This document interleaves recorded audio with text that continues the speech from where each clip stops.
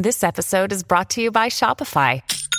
Forget the frustration of picking commerce platforms when you switch your business to Shopify, the global commerce platform that supercharges your selling wherever you sell. With Shopify, you'll harness the same intuitive features, trusted apps, and powerful analytics used by the world's leading brands. Sign up today for your $1 per month trial period at shopify.com/tech, all lowercase. That's shopify.com/tech.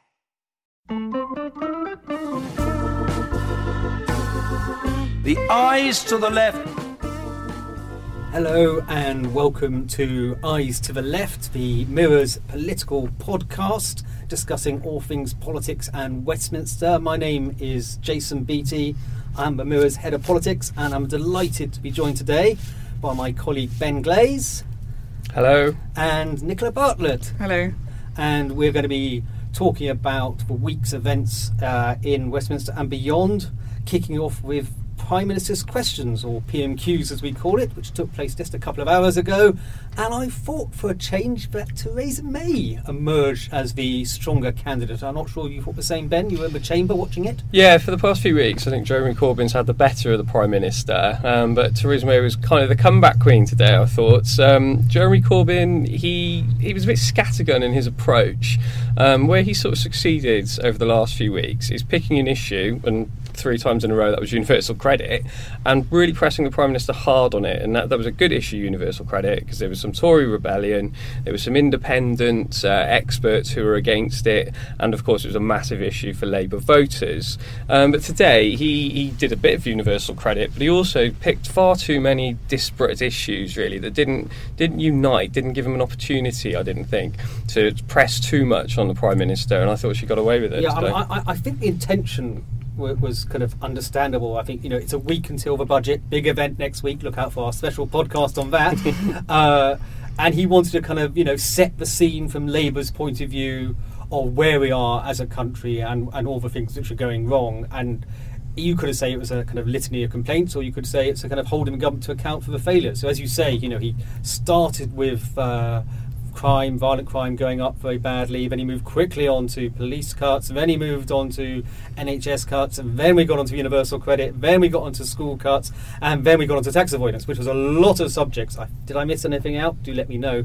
Did you mention the NHS? I think I did. I got, but and as you say, but previously when he's done this, it's worked quite well because he's kind of caught Theresa May on the hop for each question. So she's trying to answer one question, he hits her with the next subject, and then she's still playing catch up.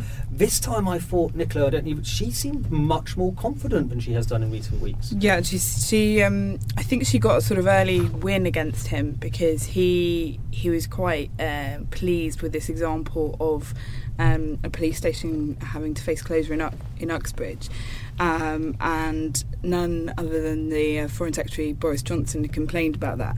So he was sort of brandishing this as an example of her own government complaining about her policies. But of course she retorted quite easily that police stations in London come under the Mayor of London, who of course is Sadiq Khan, who she said is Labour, although maybe not Labour enough for you, Mr Corbyn. So I think once she'd sort of got one win in, she sort of felt quite comfortable. And I think it's actually a real shame for Corbyn because there are signs that the government might be kind of rowing back on universal credit.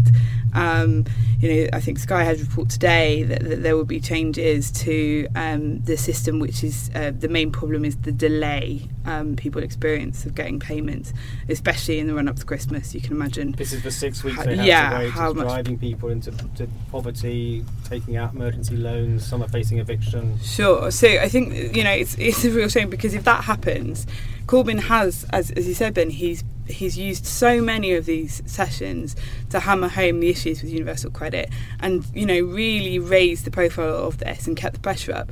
But he sort of let it drop a bit a week before he potentially take ownership of this win. Even more on Congressy, he had actually quite a good card up his sleeve, which is a letter he'd got from a lettings agency saying it was going to evict the tenants because they're on universal credit. They couldn't guarantee they were going to get the income from them. It's actually preemptively he'd sent them out. They haven't gone on to universal credit yet. Yeah, which is an outrageous situation that people who are going to lose money anyway now face losing their homes as well.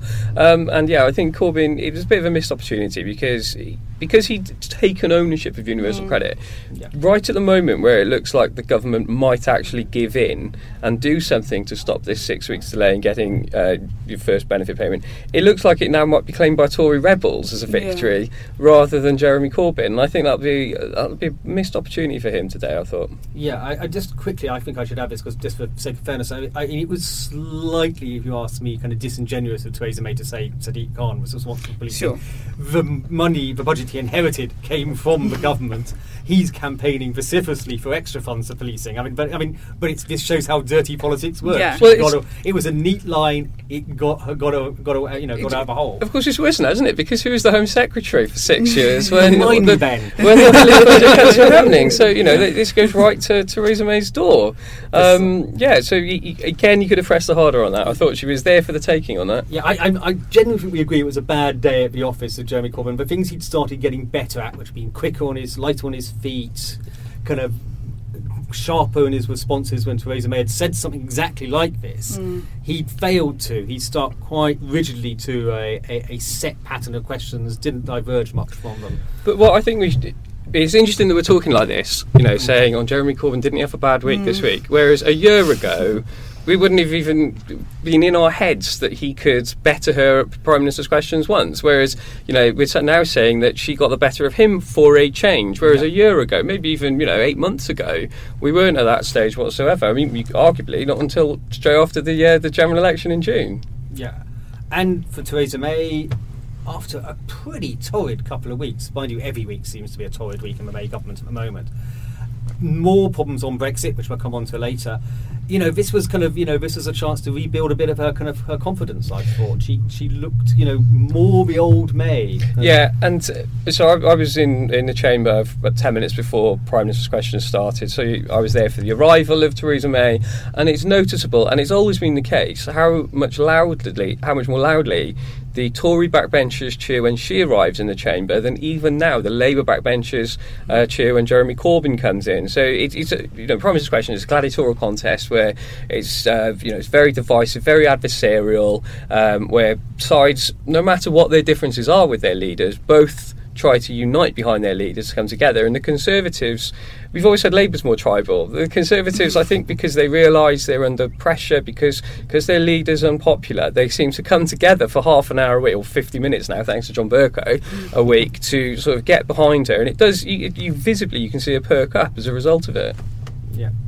And, Nicola, it was kind of low on news, I thought, in terms of Prime Minister's questions, apart from obviously the mention of Pride of Britain, which was delighted. Apart from, I thought, an interesting line on Russia and whether it interfered in the UK elections. What did Prime Minister have to say on that? Yes, this came from Labour's Mary Cray, who was, Theresa May made quite an interesting kind of intervention into this debate on Monday when she, to paraphrase, said, Russia needs to butt out of our politics, basically. But it was the most... accuse them of sowing discord, meddling in our elections, and relying, we know what you're up to. It was a much more kind of... it was quite strong language, really, from a Prime Minister aimed at another country.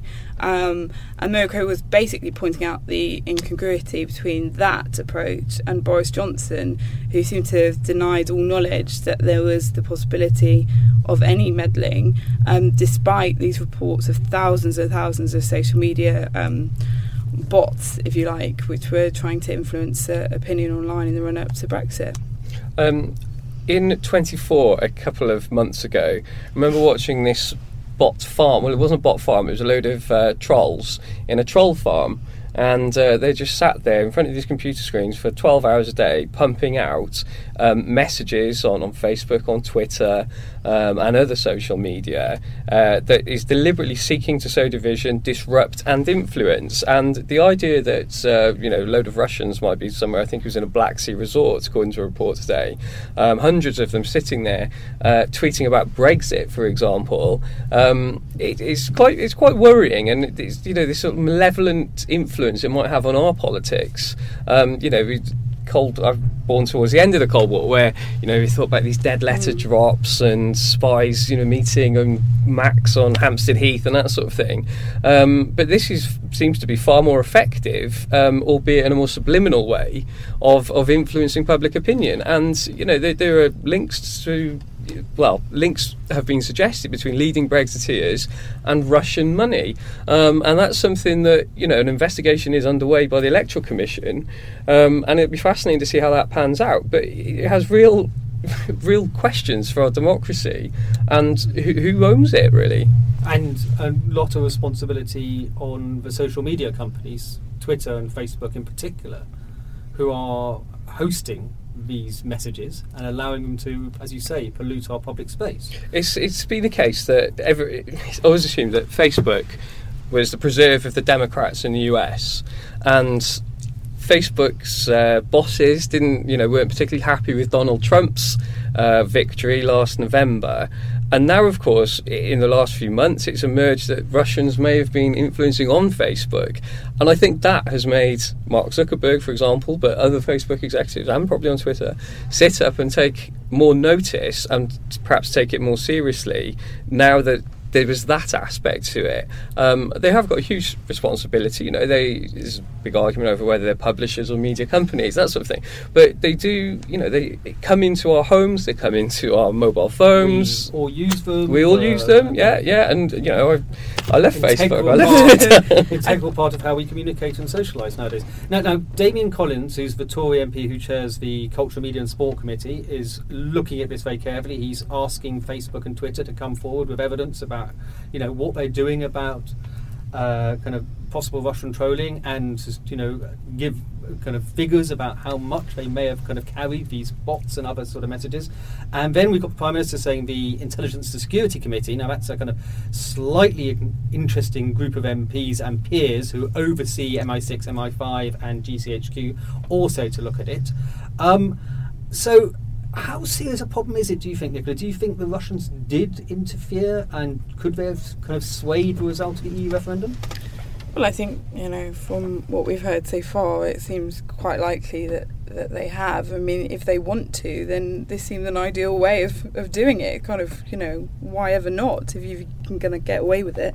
I do question how much influence they can have, just because I think those of us in the media and in the political world kind of overestimate the influence of social media sometimes. I mean, Twitter especially, normal people just don't really pay any attention to Twitter. Facebook's a bit different because, it's a lot more kind of ingrained in people's family relationships and friends. Yeah, there's 5 million people on Twitter in the UK and about 22 million people on Facebook, so the scale's very different. It's very different. I mean, I think it is worrying how kind of prevalent these things might be, and also kind of how gullible we can be. We just kind of switch off when we see things on Twitter or Facebook. It's kind of got a veneer of respectability about it. So, you see these memes about politics shared all the time. One of the examples that I think has been suggested to be linked to the Russians is there's a photograph that went viral just after the attack on Westminster Bridge, which seemed to suggest that a woman who was wearing a hijab was walking past and not helping. And indifferent to what was happening. Yeah. She was looking at her phone. And that was not a real image at all, and there's been some suggestion that that's linked back. Well, I think the photographer said that is not the story which he took a photograph of, and it's been completely mixed and true, and she was concerned, and it's this, again, what you see isn't necessarily what you get, but also how it was manipulated, and that went wildfire as a kind of anti-Muslim kind of, and a classic example of what May said about sowing discord. Now, the politics of this fascinates me because, as you mentioned, that one, Boris Johnson denied there'd been any interference, and then on a slightly even bigger scale, you've got the other kind of buffoon, which is Donald Trump, also denying. I met President Putin, this was last week, he said, I'm assured by his remarks that Russia hasn't interfered at all in our democratic process.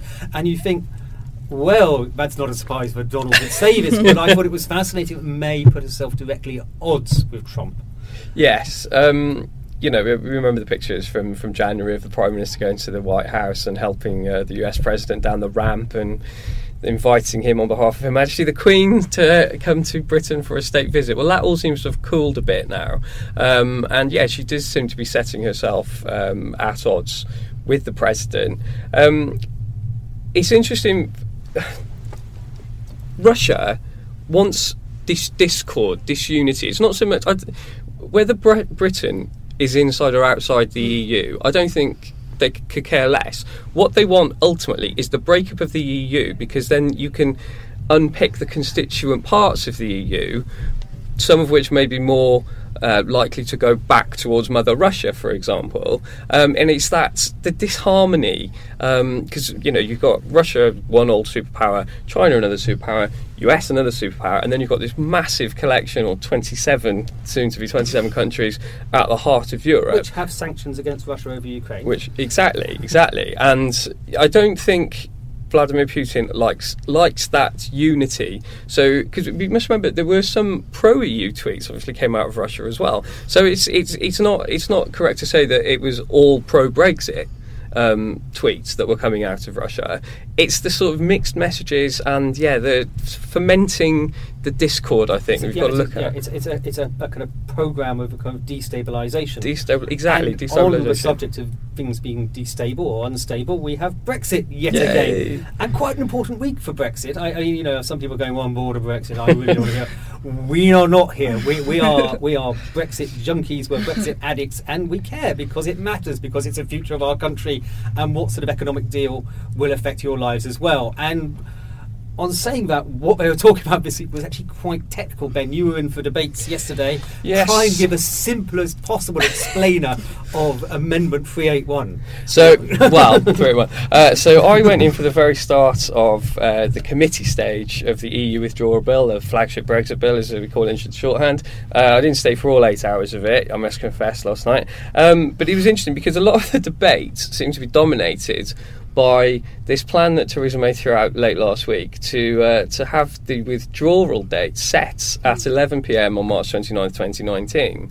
That's when we're definitely going to leave. That's it. And enshrine this in law. We have no choice. And what's brilliant is that's an hour earlier than we were all originally told. And that's Brussels' fault, because we're leaving at midnight Brussels time, which of course are an hour ahead on the continent. I can see some of Brexiteers already frothing at the mouth at this. And there was actually a fairly lengthy debate before we got to the substantial debate about whether we should do this on UK time or Brussels time. Exactly. That's how, these people who care about Brexit, they really care we're about down Brexit. to the great minutiae of it. They will worry about whether we're going to read it on an analogue or digital watch as well, because it does matter. So keep going, Ben. So with the MPs, they spent quite a long time yesterday debating that. There's not a vote on that for several weeks. I think that's actually the 8th day of an 8-day debate is when they'll vote on that, which will be 4 weeks from now, or 3 weeks from now. I beg your pardon. The debate was fascinating. You could see the Tory rebels already building up a head of steam. These are the Tory Remainer rebels. Yes, the Tory Remainer rebels. So the likes of Anna Soubry, the former business minister Dominic Grieve, who was the Attorney General, and of course the father of the House, former Chancellor Ken Clarke. Now, already they were sort of showing their Remain colours at this stage of the debate. So the Prime Minister must be a bit worried about if they feel that confident and emboldened in the first hour of the debate, what come the 8th day of the committee stage debate, what they will be like then. And we should explain that the reason they're so exercised is the reason that Dominic Grieve, for example, called it balmy and Ken Clarke called it utterly foolish, was because they fear that if you're close to a deal and a little bit of extra time beyond the cut-off date of 11 p.m. 29th of March 2019 could secure a deal, why are they binding their hands in this way? I mean, and that's what they're fearing, is that guillotine comes down and then we crash out without a deal, even when one was in our grasp. I think back to the Good Friday Agreement, which there was a deadline on that. Talks must end by, I can't remember the time was, but it must end by a certain time, and it overran by hours and hours and hours. And is anyone saying that's a bad thing, that they had extra time to talk? Let's deliver peace, 20 years of peace almost in Northern Ireland. So, of course, if you're close to a deal, you don't just give up and walk away because, clock's done, we're off. Of course you should extend it. You've got to, there's going to be compromise coming over the next year's worth of debate, of negotiations between Brussels and the UK. So, of course, you can't just have a fixed time, because if you're so close to a deal, you don't want to throw it all away because the bonk, well, it won't be Big Ben bonging, will it? Because it's silent again. But, just because the clock struck 11 in the UK, you don't want to walk away and chuck away the possibility of a deal. And what was interesting, Nicola, was that May introduced this amendment right at the last moment in an article for The Telegraph, just after or ahead of Boris Johnson, we heard, and Michael Gove of the team has got back together and putting pressure on the Prime Minister to do a push, be kind of more true to the Brexit cause. Is that a fair way of assessing it? Yeah, I think some people went as far as to describe it as an Orwellian plot to influence the Prime Minister. But it is interesting that those two seems to be best friends again. And I think she was accused of introducing a gimmick by Ken Clarke yesterday. And I think that's really interesting, because she seems to keep doing these things at the last minute, which just look like she's panicking.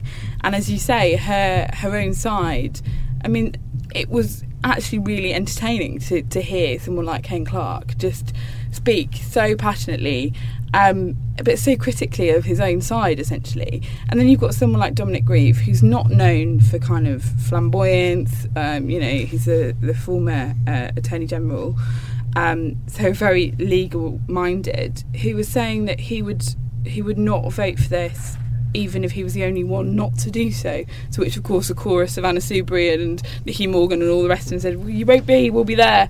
So they were, I mean, it wasn't helped, I suppose, visually by the numbers. There weren't actually that many MPs in the chamber yesterday, because this is a long process, and obviously people come in for the amendments that they're particularly excited about. But they were the really strong voices.